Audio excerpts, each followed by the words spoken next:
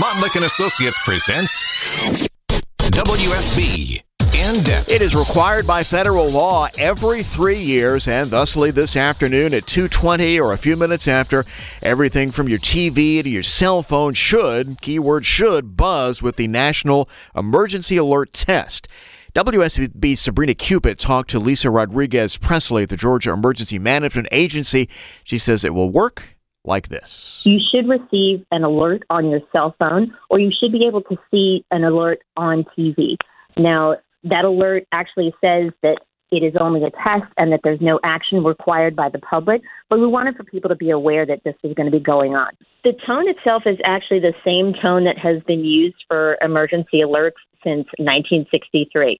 And on your phone, you can expect it to make a tone and to also vibrate as well. But for just the television and radio purposes, you'll hear that emergency alert tone that you've become accustomed to over the years. If there were an actual emergency, what would follow? Instructions or news on what was happening and what to do?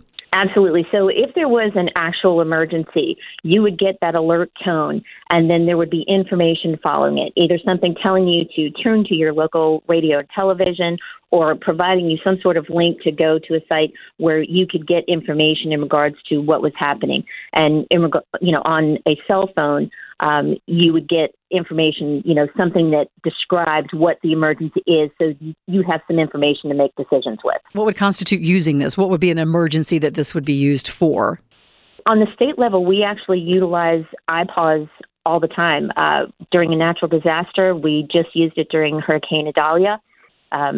Counties will send us information. We'll put out messages, in regards to natural disasters, terrorism. There's any number of reasons why we could use it, but it's used in situations where you need to get emergency information out to the public and out to a large number of people at the same time. Long time. We just want for everyone to be aware of it prior to it going off and to be expecting it. There were some technical problems last time around in 2021. You might remember a lot of people didn't get the alerts on the phones. A lot of us who did couldn't make out what they were saying. Ms. Presley says the fix is on the feds, actually, but they have made tweaks she believes that should have ironed out the problems.